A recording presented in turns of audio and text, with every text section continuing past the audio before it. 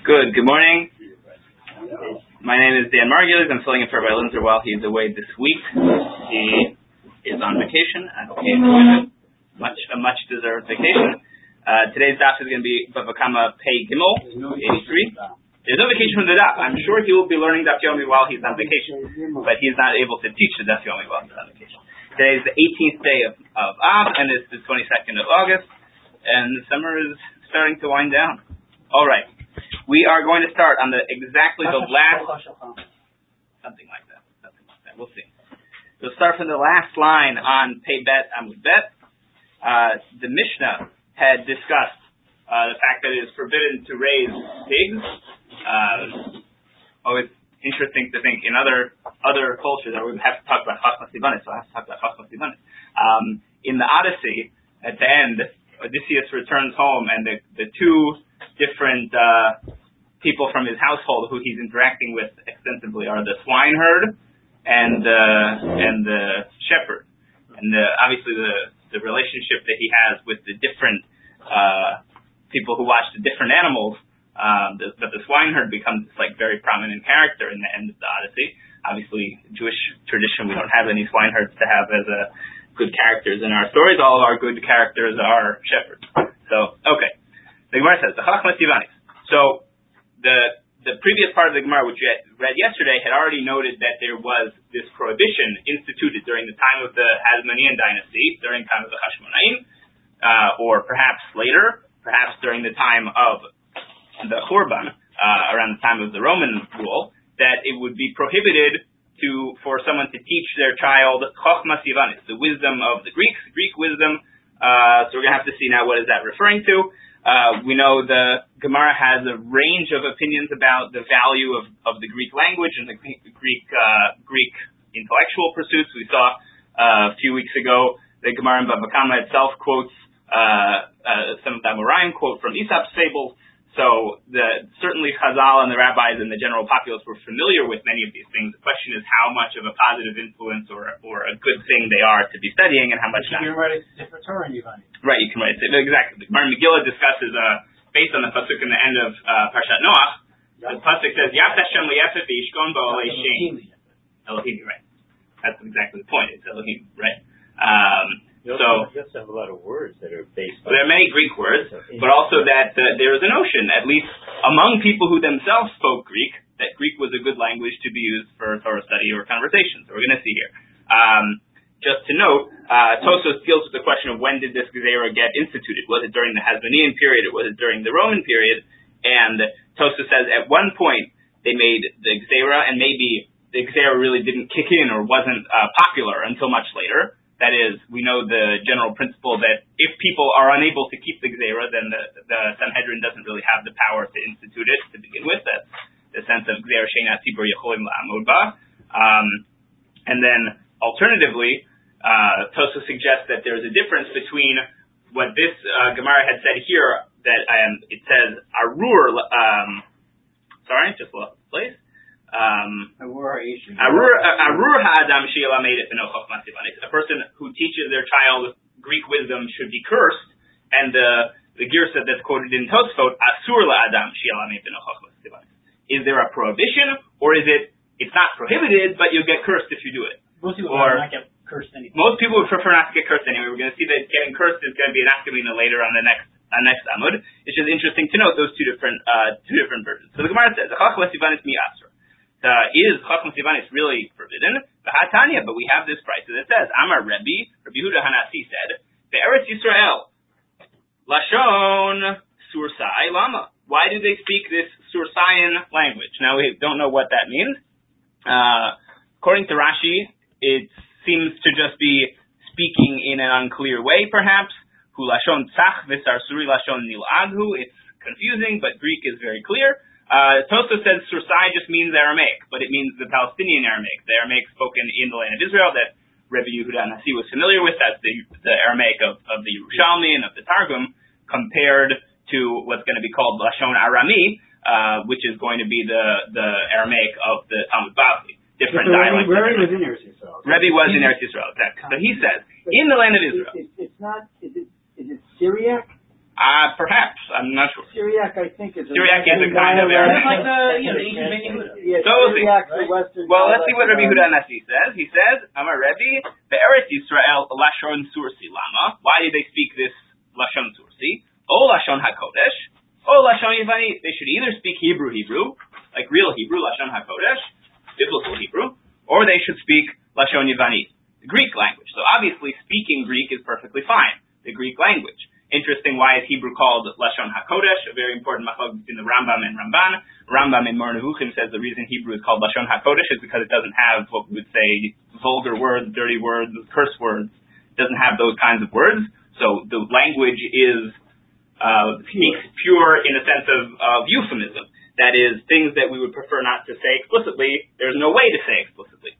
Even things like the sexual act, for example, is called a bia. It just means entering in. It's not really a description of what's going on, it's a euphemism. Compared to other languages which have specific words for those sorts of things. Ramban obviously displeased with the Rambam. Ramban in Parshat Kitisa says the reason why Hebrew is called Lashon HaKodesh is because that's the language that God wrote the Torah in. That's the language that angels speak. That's the language that God speaks in. That's the language that is the language of creation and has an intrinsic holiness.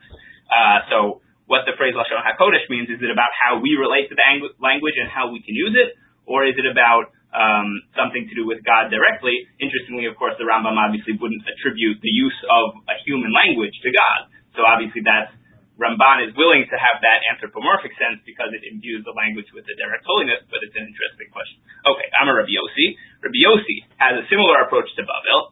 He says, Bavel, Lashon Arami Lama, why do they speak this Aramaic language?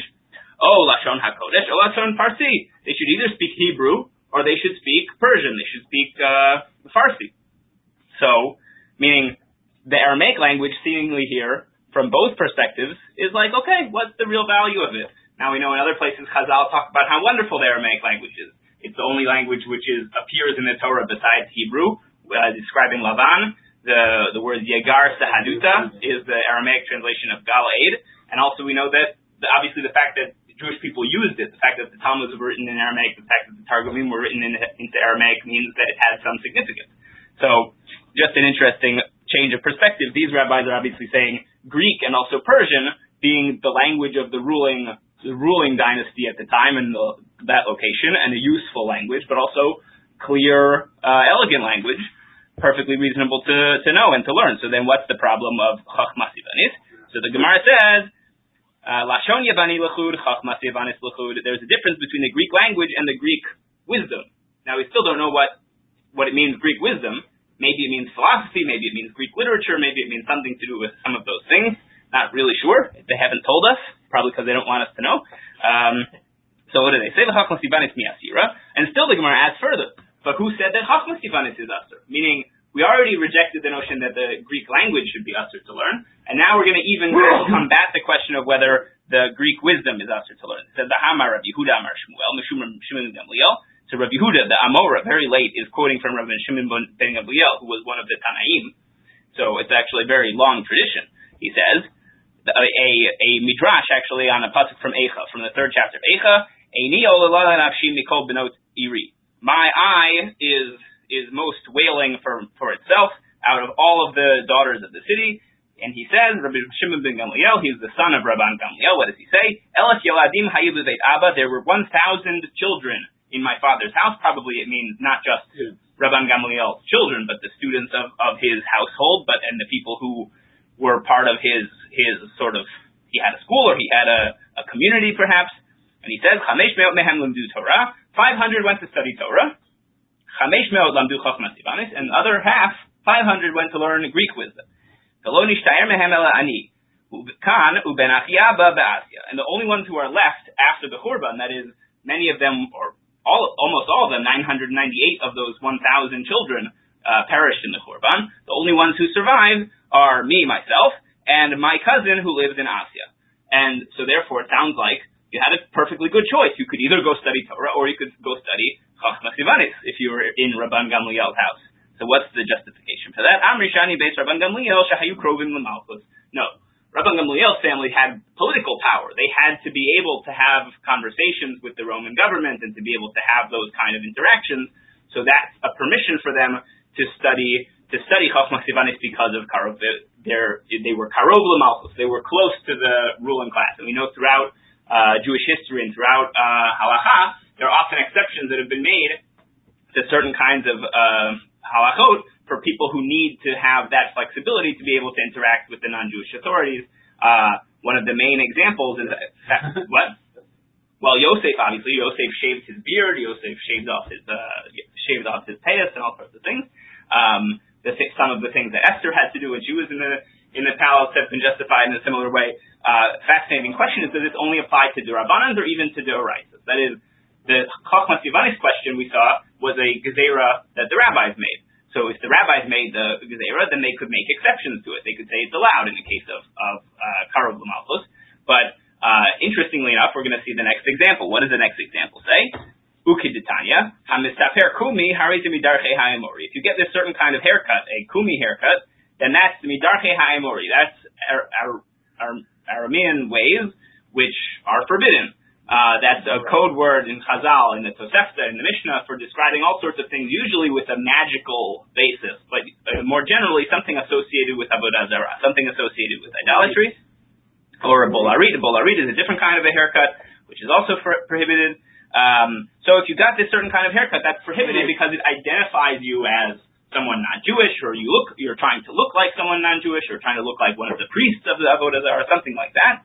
Okay, but so Avtulamos bar Reuven, Avtulamos the son of Reuven, Hitiru l'sefer kumi. The rabbis allowed him to get this kind of haircut. Why? Because he was close with the Roman government. The Gemara in Me'ilah notes actually that his son Reuven ben Avtulamos was involved in many of the conversations with the Romans as well. So the fact is, this family had obviously prominence with the government. Okay. And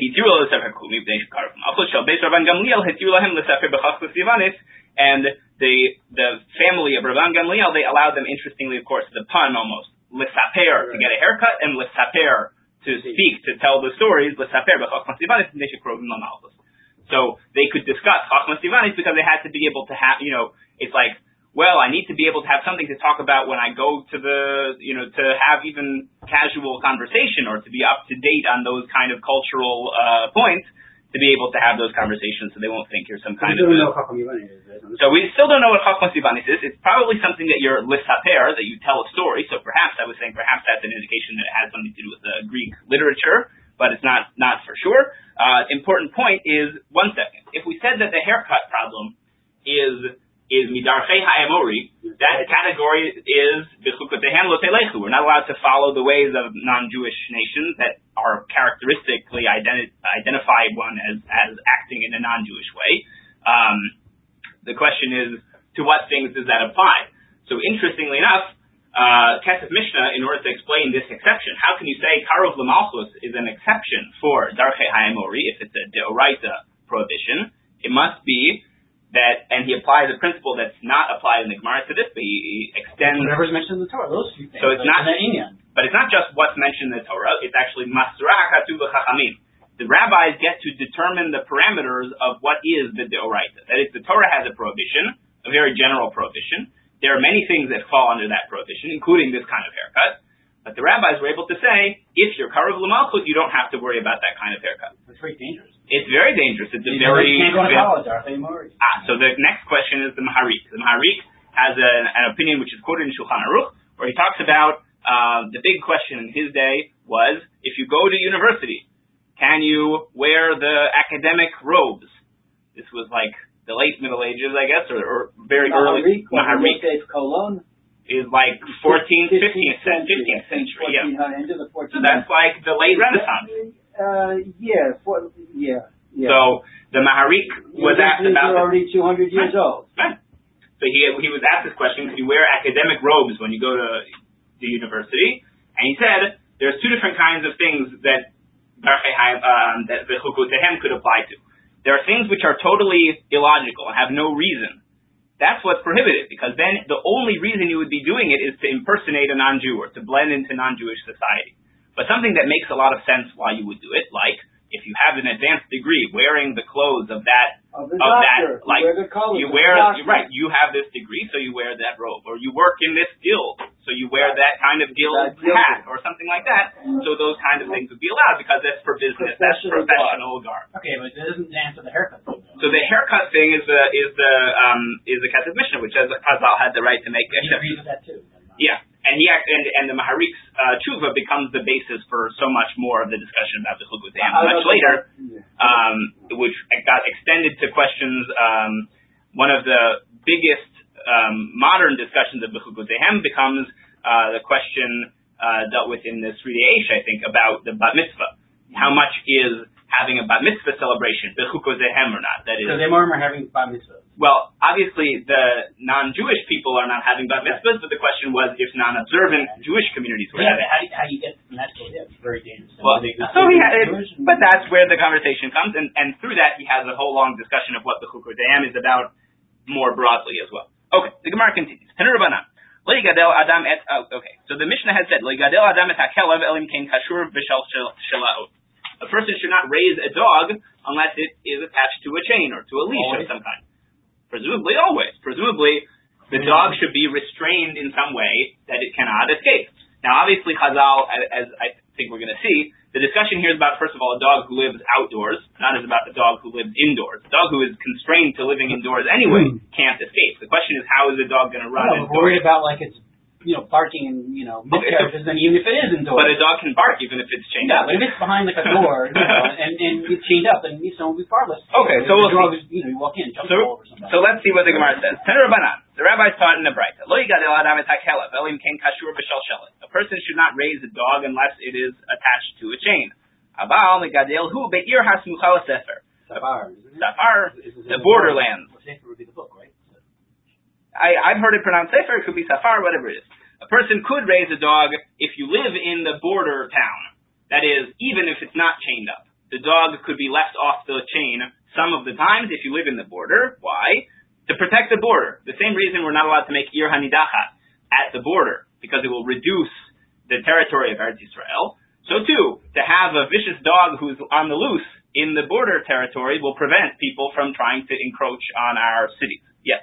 What's the pun here between Safar, the Satay? Yeah, it's a mnemonic point. It's to help with the Sigyot. It's extraordinarily clever. It's very clever, because what they did is they were discussing pigs. They went into Chachmat Yivanit, which went into haircuts, which comes back to dogs, which was in the next part of the Mishnah.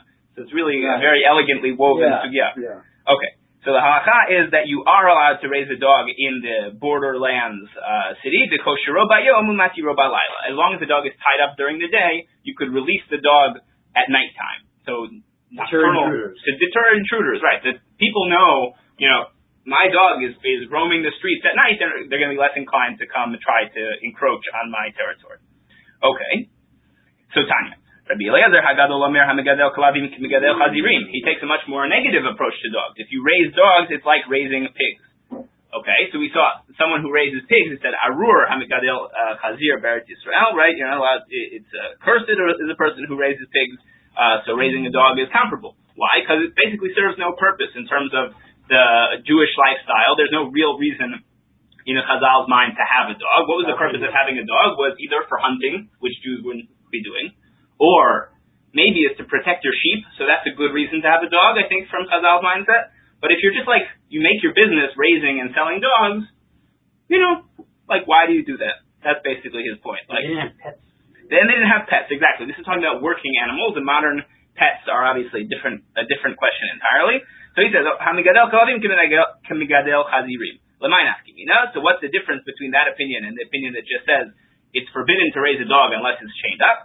It says, Arur, because if you raise pigs, it's really Arur, it's cursed. Raising dogs, nobody ever said it was cursed until Rabbi Eliezer came along. Interesting to note, if you consider that previous Tosfot, which is worse, right? Which is worse? Arur or just Asur? So here it sounds like, it was Asur, but it wasn't Arur. It's forbidden, but you weren't cursed for it, and then he comes along and says, you even get the curse. The previous Amud, Tosfot seemed to take the opposite approach, that Arur could kick it. You could say someone is cursed for doing something even if it's permitted. So it's kind of an interesting balance. Okay. So you're saying modern poskim differentiated between? I think, again, I own a dog. So the poskim I've spoken to would say that the halachot involving raising a dog, we're going to see obviously kelev ra, a vicious dog is prohibited to raise. So you have to make sure you train the dog to be safe and to not attack people. Number two, the dog should be restrained when in public. It shouldn't just be allowed to run around in the street. I think this halacha still applies, the sense of like not letting the dog just wander around in public streets. So yeah, I think those halachot still do apply. There's obviously a responsible way to raise a dog, even if it's a safe, friendly, happy dog. But not necessarily in your backyard. In your backyard is Rishonei Yachid. It's different. No, but again, they had, but they didn't have fences around their backyard. Like everything was, anyway, fine. So I don't know about that. I don't have a backyard. I live in an apartment. Okay. Amar Rav Yosef bar Minyumi. Amar Rav Nachman. The whole year has Muchala Sefer. So what? Oh, sorry. Bavel Ki'ir has Muchala Sefer Dami. Bavel, that is not the entire nation of Bavel, Babylonia, but Rashi points us Bavel meaning the city of Neharda, which is the great city of Bavel. So Neharda, which was also called Bavel, that city is like a city on the border regarding this halacha, that you're allowed to let your dog off the leash at nighttime. Actually, I think that's the halacha in Central Park as well, if I'm not mistaken. Okay, so Targum and Neharda, and that's exactly what it is. Actually on the border? Or well, either because it was on the border, or if you take a look at Rashi actually has a very interesting suggestion for what we have nowadays. What do we consider to be like a Jewish town? Look in Rashi. Bavel, Shem Hamdina v'Ira Achas Sheba Nikras Neharda ve'Udah Ha'ir Smucha LaSafar v'Ashmu'inin Rav Nachman the whole v'Yesh beBavel Yishuv Kavua. It has a permanent settlement. VeYisrael Harbeh, and there are many Jews there. So then, Mutar Legadol Klavim Ba'ir Hasmucha LaSafar Ki'ilu Be'Eretz Yisrael. So you treat Bavel like Eretz Yisrael regarding this halacha, as long as you have two criteria. Permanent settlement, it's not people who are living there only temporarily. And number two, there are many Jews. So perhaps you could say the same thing about Riverdale. Well, maybe you don't have as many Jews as Neharda did. But maybe, parts of Brooklyn, parts of Manhattan perhaps, certainly parts of New Jersey, are areas with a permanent settlement of Jews, a well-established Jewish community. And the sense is that, again, our relationship with our neighboring towns is very different than they had back then, but the sense you don't want people encroaching in your town. So if the people in Teaneck are worried that the people in Englewood are going to come and, invade, so they could release the dogs at night to, perhaps. Okay. Okay. But it's interesting, those two criteria, Yishuv Kabua, permanent settlement, and Yisrael Harbeh, many Jews. So that's what makes Bavel like Israel. Obviously, Bavel in no way is actually like Israel, but they had to do their best. Okay. So Darish Rabbi Dostai, Demin Biri, Ubanta, Uvnucha Yomar, Shuva Hashem Rivot Alfei Yisrael. The Pasuk says, when the Aaron would rest, they would cry out, or Moshe would cry out, that God should return with or return to the Rivavot, the tens of thousands, Alfei Yisrael, of thousands of Israel. Now, Tosfot points out, in the desert, there were not tens of thousands of Jews, because 10,000 times 1,000 is 1 million, and we know that there were only 600,000. So that calculation is not meant to be taken as a multiplication, but addition. Rivavot is 20,000 to 10,000, and Alfei, again, Alafim, plural, so 2,000. He says, the Shekhinah does not descend and dwell amongst the Jewish people unless there are 22,000 Jewish people present. Okay, so maybe that's our threshold. How many Jewish people live in Riverdale? Question. I don't know. But yeah. He talks about you asked Tosfos the question. Even one. Exactly. Even one, even two, even three, even 10. So obviously there are different amounts of the Shekhinah that you could have.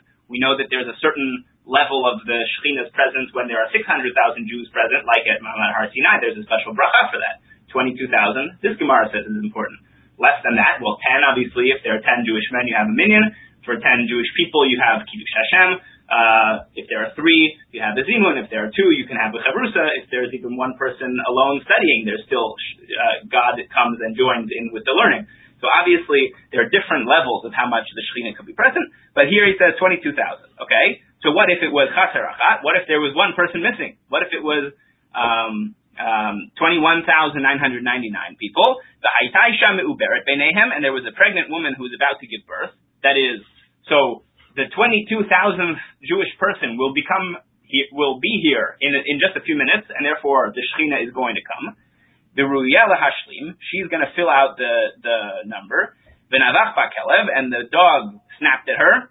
The hipila, and she had a miscarriage at that point, and the child was not alive in order to fulfill that 22,000. Nimtza ze goreng l'shechina shetistalek Israel. Therefore, the dog having snapped at her, a vicious dog barking, is what caused the Shechina to not come and visit the Jewish people. Right. Well, that sounds like regardless what you do, would be a problem. Exactly. That seems to be a justification of Rabbi Linzer Hagadol. That is, the presence of a dog can cause complications that in the end will cause the Shechina to be separated from the Jewish people. So,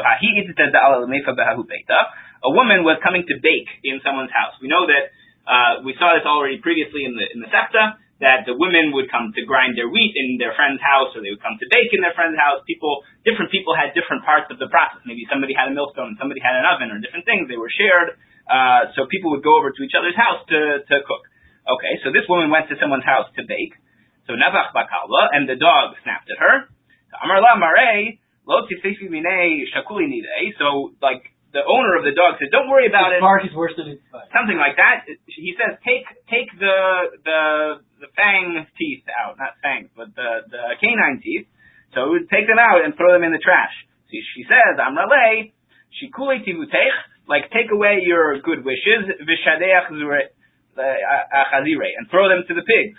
Kvar nad vlad. We already had the connection with pigs and dogs, and so she says, "Kvar nad vlad." That is, once the dog had barked, the child had already somehow turned over in her womb. She knew that it was going to be a miscarriage.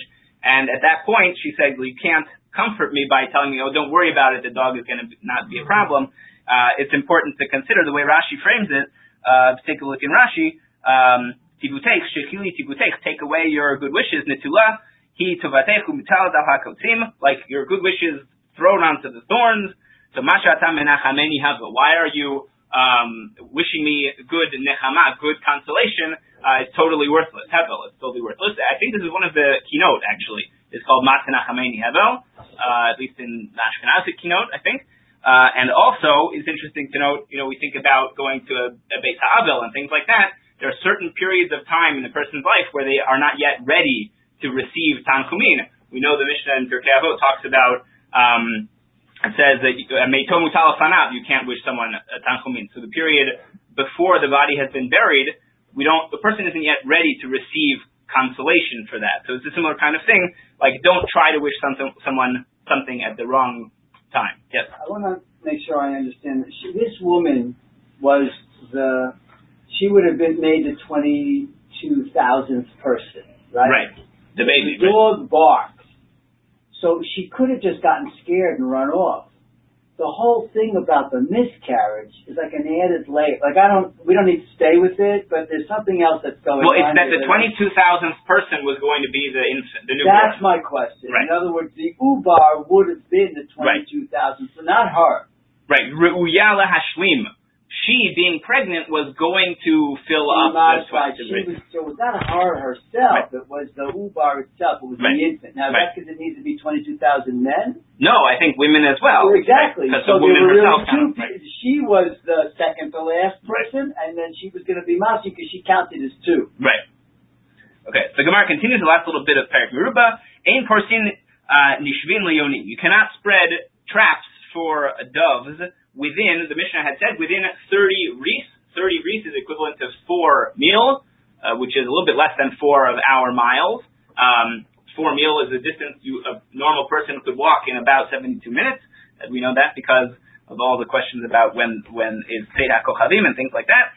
So you cannot spread traps for the doves within 30 reis, that is 4 mil of the city. Because presumably people who live in the city keep their dove cotes within a short walk of the city, and if you spread traps near the city, you'll be catching other people's doves. At least there's a concern there that you'll be stealing the doves from other people. So the Gemara says, do you really need to travel so far? That is, do the doves themselves travel so far that you have to travel even farther to escape beyond their reach? When you build a dove cote, you have to just make sure it's only 50 50 amot away from the city. Amar Rabbi, Meishat Shat Yatuva Krisaihu B'Chamishim Ama Malia Umishat Shlishim Ris. So basically, the first 50 amot, that's when the birds are hungry and they're going to come and eat stuff. So you have to make sure that they're not within 50 amot of the city, that they're not going to come and eat people's food. But beyond that, once they've eaten their fill and they're full of food, then they'll fly even up to four meal, 30 ris beyond. So there's how much space around the dovecote do the birds need to find food, and then there's an even larger space where they're willing to fly. They only eat close to where they live, but they'll fly farther away. But too low. But is that really true? There's another opinion in the Braita that says within a settled area, you cannot spread the nets to catch the doves even within 100 mil. 100 mil is very far distance. If 4 mil takes 72 minutes, so it's 25 times that distance. That's that'd be a full day's amount of traveling. I mean, 24 hours of walking. That's like a 2 or 3 days journey, depending on how much of the day you walk. So v'hatani b'yeshiva afilu mil lo yifros. So Yosef Amar b'yishuv kramim. No, it's talking specifically about Yishuv Kramim, an area that, not a settled area that's populated, but a settled area where there are vineyards. That is, if there are vineyards around, the birds can stop off and rest, and then pick up again and fly more, and then stop and rest, and then pick up and fly more. So obviously they could travel much farther. They could travel even 100 mil. Rabba Amar b'Yishuv Shovachim, or alternatively, it's an area where there are many dovecotes, and the doves could go and find a place to rest, and then it's like dove motel. So they'll fly, step by step. But typically, b'shum shovachim gufayhu. So then maybe you should just mention it regarding the fact that there are the dovecotes themselves. Alternatively, perhaps this is a difference regarding Jewish dovecotes, that we have to provide an even farther distance, that is the 4 mil, compared to non-Jewish doves where we only care about 50 amot. Alternatively, or regarding ownerless doves, in which case there should be no concern of catching them, and therefore you could even go closer. Or if they were yours, so you could spread nets close to your own doves, because then whatever you're going to catch, either you'll catch wild ones or you'll catch your own, but you're not going to catch anybody else's. Now we continue with Perek HaChovevei. We turn to Daf, Pei Gimel Amud Bet, start a whole new discussion. The concern with the dovecotes and the distance is about theft of other people's doves, or is it about the noise and the mess? I think it's about the theft, and that's why the concern there is that we don't have. And again, this is more lifnim mishur hadin kind of thing, because again, raising doves, it's not like each little dove has a tag attached to it that says belongs to who.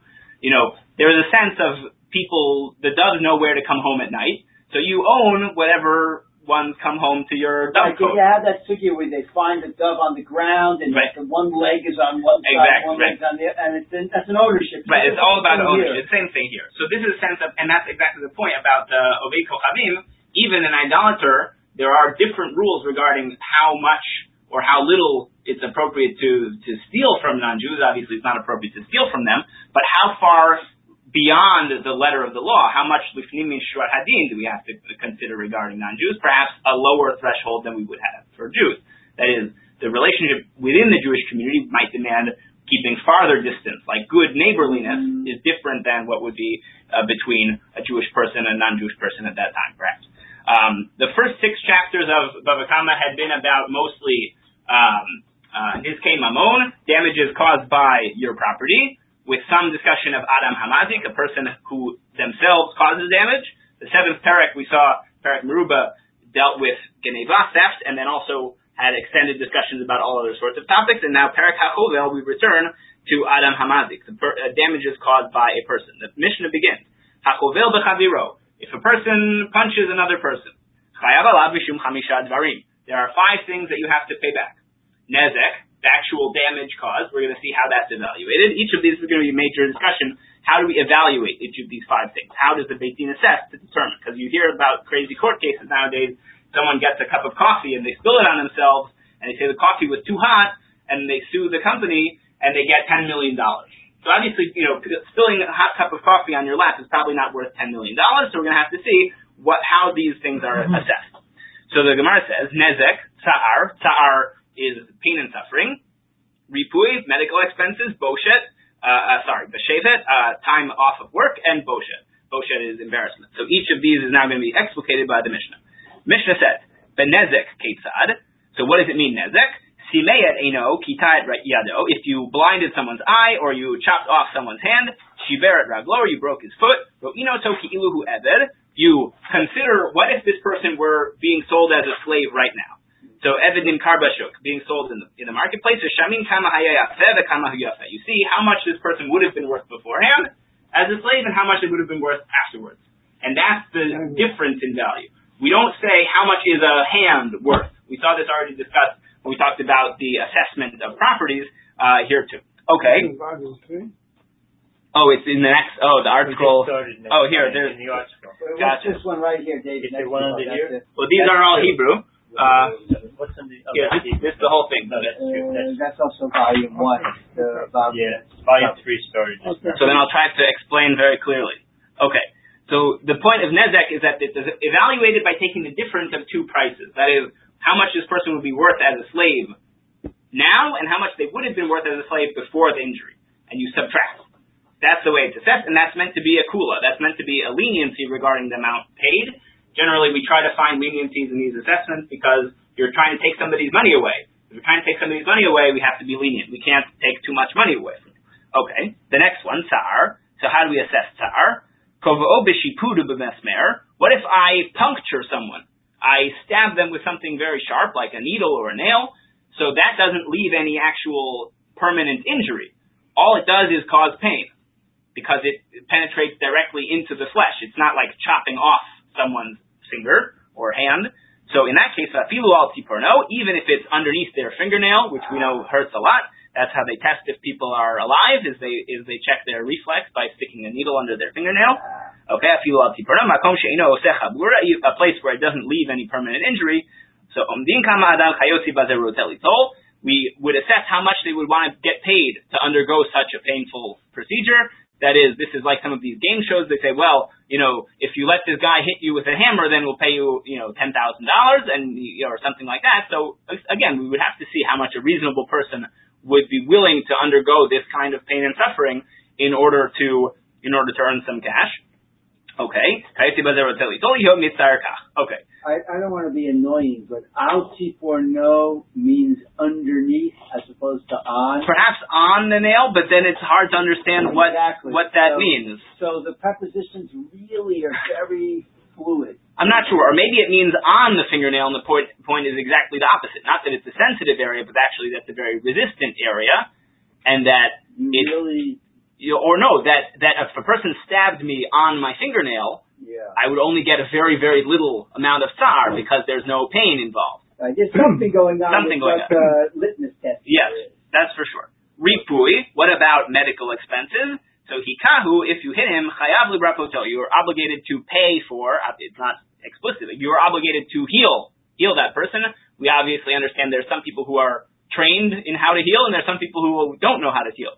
So you hire someone who's capable of doing that, but it's not explicit in the Mishnah. So alabot tzimachim, if some kind of disease or scab grows up afterwards, imach madhamaka chayav, shelomach madhamaka patur. So if there's some kind of further complication or gangrene or something like that, if it's because of the initial injury, then that's within the purview of the initial damage.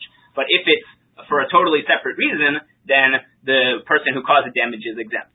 So chayetav in istara, what if it healed and then it got worse again? Chayetav in istara, and healed and it got worse again. Chayav l'rapoto, you're still obligated to heal it because that's still part of the continuation of the initial injury. Chayeta kol sarka, but if it's fully healed, eno chayav l'rapoto. Then if it gets worse after that, that is, it's fully healed, and then something else happened, at that point, the person can always claim, well, yeah, but it's fully healed already, so it must be something new. Okay, interesting point in the machloket between Rashi and the Rush, just about the question of nezek. That is, the nezek is evaluated as a slave market. Rashi thinks that refers to the Eved Ivri. Eved Ivri, a person indentures themselves for a 6-year term of service, halacha, which doesn't apply anymore, but we would assess it based on Eved Ivri. And the Rush says, no, it's totally different. You should be based on the Eved Kanani market, the non-Jewish slave market, because that's how much a person's body is assessed to actually have the value. How could possibly be an Eved Ivri? It's not even a Makira, right? So that's exactly the Rush's question on Rashi. So that's just an interesting machloket to note. The other important thing to note here about ripui, medical expenses, the Rush has an important note for all of us. The Rush says if the person got some complication from their injury because they didn't listen to the doctor, then that's not the person who caused the damage's fault. That's the person's responsibility. That is, once the doctor tells you the right way to get better, you have to listen to your doctor. It's important to know, many of the Rishonim were doctors, things like that. So it's as my Rabbi once told me, he says, halacha has a love affair with medicine. So, so medicine is a good thing. He says, Shevet. What does it mean, Shevet? What is time off of work? Ro'inoto ki'ilu hu shomer kishuim. We consider that person as if they have the minimal job that they have. This is a halachic sense, a minimum wage. That is, what's the minimum wage or the normal baseline wage? Shomer kishuim, a person who is the watchman for a field of cucumbers or a field of squashes of some kind. Presumably they have to keep the birds away, but probably not thieves or anything like that because it's not a very valuable produce. So, interestingly enough, field of cucumbers or field of squashes, kishuim, comes up in the discussion in Sanhedrin about kishuf. That is, magical incantations. Many of the Tanaim seem to have had magical incantations about creating squashes out of nowhere. So it's also an interesting sugya. Okay, so Shevet, Shekvar Natan lo demeyado is raglo. Because he was already paid for the actual injury to the hand or to the foot, and that's the reason he's not working, you only assess him at a minimum wage. Because the minimal wage is now that he's already been compensated for the limb. But presumably, that takes into account the fact that the minimal wage really should be higher if you didn't pay it. Two possibilities. You either pay a person time off of the job they normally have, or that they're normally capable of doing, but then you're not worried about compensating them for the actual injury, because the amount of work that they can do day by day with a good hand is however much. In this case, halakha says you compensate them for the injured hand, and then, oh goodness.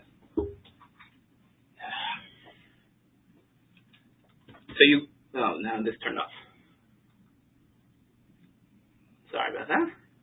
You compensate them for the injured hand, and then at that point, you don't have to pay them the wage of the job that they were already doing. You pay them a minimum wage. So it's just an interesting point. So okay. How do you compute that for all the years that in the future that they've... No, the amount of time that they're off of work at all. That is, this person is sitting at home doing nothing, recovering from their injury. But if he lost a hand, right, he's no longer going to be able to do that work. Well, are you paying him for like 20 years? So my assumption from what you're explaining is that would be the valuation on the slave market. In other words, here's this guy with two good hands. I'm going to get 40 years out of him doing the following job. I'm going to pay this amount of money. Right. So that's the formula for factoring in what you're describing. Okay, right. So we have a few more minutes. Let's try to and Boshet, important point. Boshet hakol lefi hamivayesh v'hamitvayesh. The amount of embarrassment involved in any injury is how much the person causing the embarrassment and how much about the person who got embarrassed. That is, if someone very important makes fun of me, that's more embarrassing than if someone very low in our social hierarchy makes fun of me, because I'll say, who cares what he thinks? But if it's someone very important, I would care a lot. The Gemara is now going to go into an extended conversation of one of the most historically important topics in all of Judaism and all of understanding the Torah, which is, what does it mean, ayin tachat ayin? We know that what's called in Latin lex talionis, the reciprocal or retaliatory law, is about repayment in halacha. That is, if you injure someone, you have to pay them back, not by blinding their eye, but by paying money. How did halacha get to that point? Is it obviously in some sense a rejection of the norms of the Near Eastern society at the time? We know that ayin tachat ayin appears in Hammurabi's code and other kind of Eastern law codes as well. And so how does this, and this then later becomes obviously a central point of polemic against Christians and against Karaites. Christians, because the Christian New Testament talks about, instead of an eye for an eye, rather turn the other cheek. That is, don't worry about retaliation at all. And obviously halacha, we don't care about retaliation, but we do care about compensation.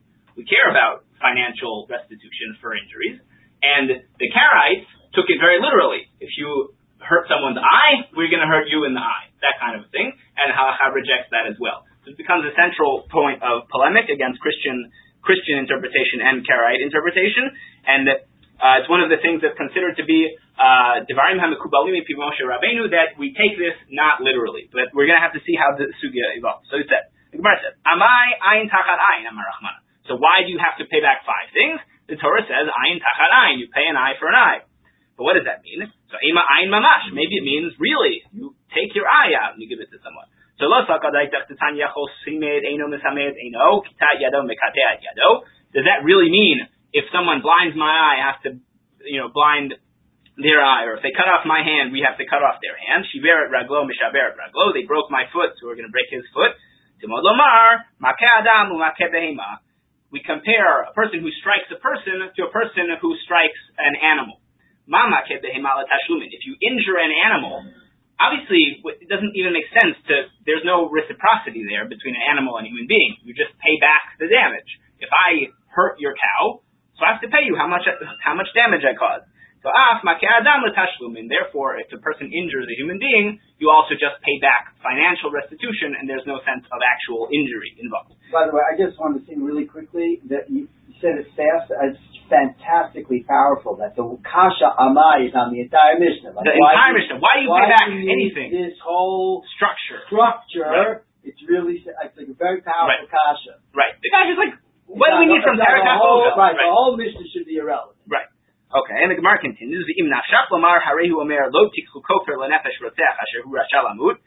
the pasuk in Parshat Maseh says, you are not allowed to take kofar, that is some kind of a penalty payment in a case of a manslaughter case, for a person who is a rasha lamut, a person who is somehow at least partially liable for a capital crime, that is in the case of manslaughter. You cannot take kofar, rather he has to go to the Ir Miklat, he has to go to the refuge city. So l'nefesh roteach yataloteach kofar, you cannot take kofar in a capital crime. You can take kofar in the case not of a capital crime, but in an injury. If someone cut off my thumb, that is the end of the limb that doesn't grow back. Rather than say if they injured me in such a place where it would heal, well then the nezek is going to be less appreciable, like the stabbing case. There's going to be tsa'ar, there's going to be ripui, but there's not going to be nezek in the same way. We don't know from this sugya so far if the Talmud has any sense of psychological damage that could be caused to somebody else. That is true. It might fall under tsa'ar. Causing a trauma to someone and incapacitates the person. It's a machloket rishonim about how much is tsa'ar, only the tsa'ar that's caused, the suffering caused right now, the pain right now, and how much is it the pain that lasts over time? So that gets to the trauma question as well. So, which makeh? The pasuk said makeh, who hits someone. So which makeh are we talking about? Is it the one from Vayikra that said makeh behima yishal mena? If you strike an animal, you pay it back. Makeh adam yumat, and if you hit a person, you should be put to death.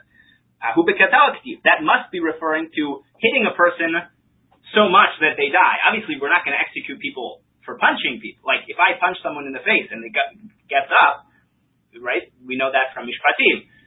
He's nafal mishkav. If you get up again, then obviously it's not a capital crime. So what? So that's that's talking about a mortal wound that the person is going to die from. Ella mehaka maken nefesh behima. El mehaka. It must be from this pasuk. Maken nefesh behima yishal mena nefesh tachat nefesh. If you hit a behema and you pay it back, nefesh tachat nefesh, and it's a life for a life.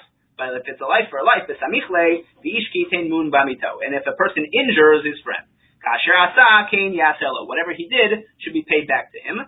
So there are all of these psukim that indicate at the pshat level that we do retaliatory punishments. However, each of them is within the context of paying back financial restitution for injuries to animals. That's the point. And so therefore, each of those connections, Tosfos gets into the question, is it gezerah shava using the word makeh, or is it smuchim, that is that they're just next to each other? There are different rules about how some of those are applied. And a fascinating tangential question which comes up in the Nimukei Yosef in the back, he quotes from the Ra'ah, who was one of the students of the Rashba in Spain. So the Ra'ah has a whole long discussion there, and it's within the Ramban's school of thought as well. By Gezerah Shava, that is one of the principles of hermeneutics, where the same word appears in two psukim, and we can connect them. So we have a general principle, Ina dan Gezerah Shava le'atzmo. You can't make up your own Gezerah Shava, because then, the word zeh and the word zeh is here both, the word atah and the word atah, so it's totally arbitrary. So obviously you could make up whatever halachot you wanted if that would be the case. So it has to be from a Kabbalah. You have to receive tradition from your teacher going back to his teacher going back. But, says the Ra'ah, interestingly enough, if you already know the halacha, and you're just trying to provide a mnemonic for it, you could make up your own mnemonic Gezerah Shava. That is, using the same word to help you remember the halacha. And it's important because Ramban, in discussion of sukkah, the halacha is mitztaer pater min sukkah. The person who is uncomfortable is, and obviously, at what extent are you considered uncomfortable enough to be exempted from the mitzvah of sukkah? But the Ramban connects that to a pasuk from Tehillim and a pasuk in the discussion of the sukkah in Vayikra. And so all of these other Rishonim and Achronim ask, Ramban just made up a drasha. There's no drasha given in the Gemara. It's just given as that halacha. And Ramban came up with his own drasha, so obviously it must be Ramban was the teacher of the teacher of the teacher of the Ra'ah, the same tradition. That is, if it's just as a mnemonic, you're already taking an already established law and just coming up with a way to help you remember it, that's okay. It's not making your own Gezerah Shava in that case. Okay. So what are we talking about? So a person, who injures his friend, whatever he did, you should do back to him. I love makehu, haka kamrinan. Is that not about actually just hitting someone? Because it says kasher asak ken yaselo. It sounds like reciprocity.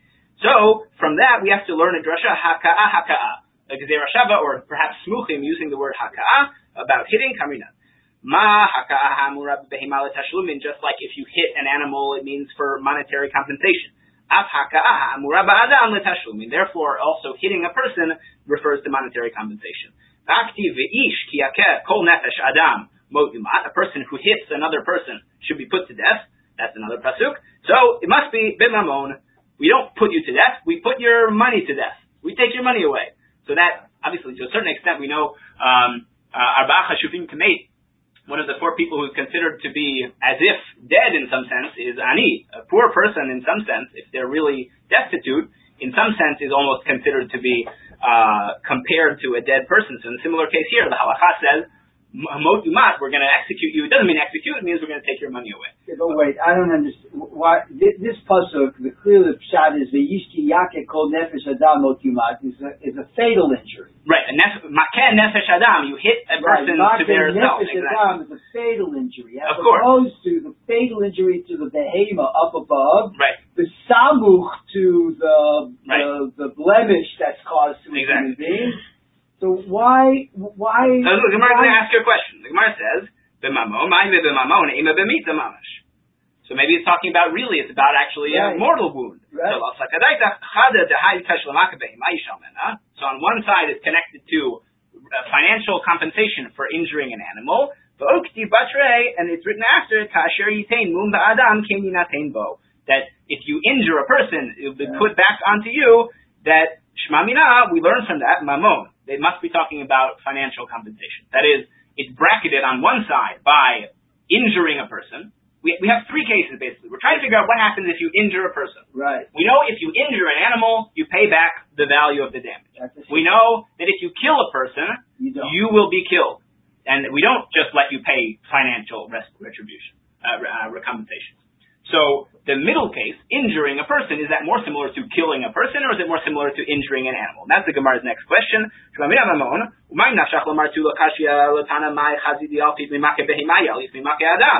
Why should we learn it from makeh behema, from hitting an animal? We should learn it from makeh adam, hitting a person. So amrei danin nezikin ben nezikin, we should learn damages from other damages. The ein danin nezikin mimita, we shouldn't learn damages from fatal injuries, from the death. So adraba, danina dam me adam, we should learn human case to another human case, rather than danina dam me beima. And that's a great question on this whole discussion. That is, the whole time we've been trying to say, injuring a person, we should learn from injuring an animal. It should be financial compensation, rather than retribution or retaliation, as it is by a capital crime. But obviously we're trying to learn from an animal to a human being rather than human being to human being. So that's the conceptual question that's here.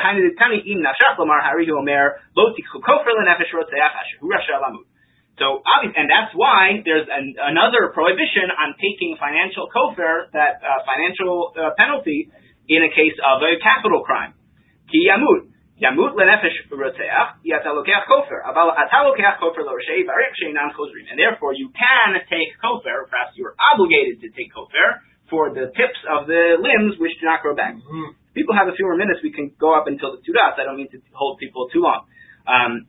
It's just a few more lines. So is that really what that pasuk comes to teach? That is, that the exemption from kofar by capital crime comes to include financial payment for the tips of the limbs which don't grow back. So exactly, to exclude. That is, that you are allowed to take kofar for limbs injuries. So so that you should do 2 things from it. So number 1, that you should not take money from someone who has committed a capital crime, and number 2, and that you should kill them. That is, there's a prohibition on taking kofar, and there's the obligation to impose a death penalty. Both of those are learned now from that same pasuk. Don't take kofar because he deserves death penalty. Okay. So maybe you should learn that from Kedei Rishato, according to his crime, which is another pasuk from Dvarim. Do not take money to exempt this person. Again, the sense that in a capital crime, you cannot pay your way out.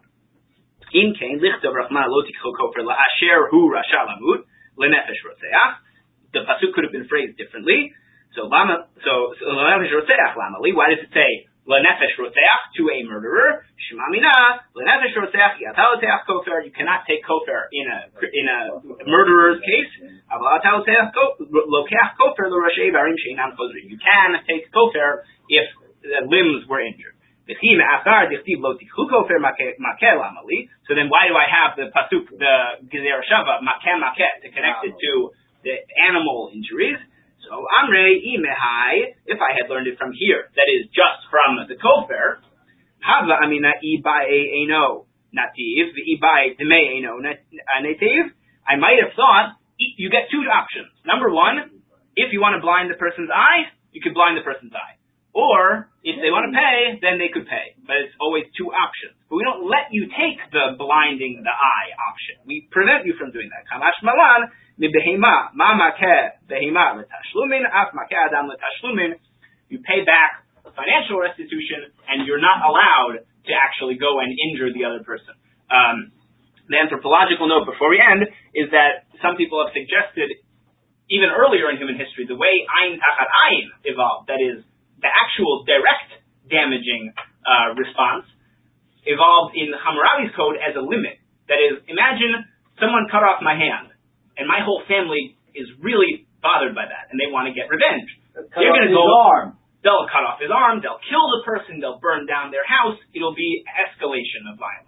So in Hammurabi's code, ayin tachat ayin you could read as rak ayin tachat ayin, limiting it. The Torah obviously takes it even further. That is, the rabbinic tradition takes it not as, yes, you're allowed to do exactly equal retribution, but no more. So you're not even allowed to have retribution. You have to just have monetary compensation. So that's where we get up to today. And tomorrow we'll continue with Perek Chovevei. It looks fantastic.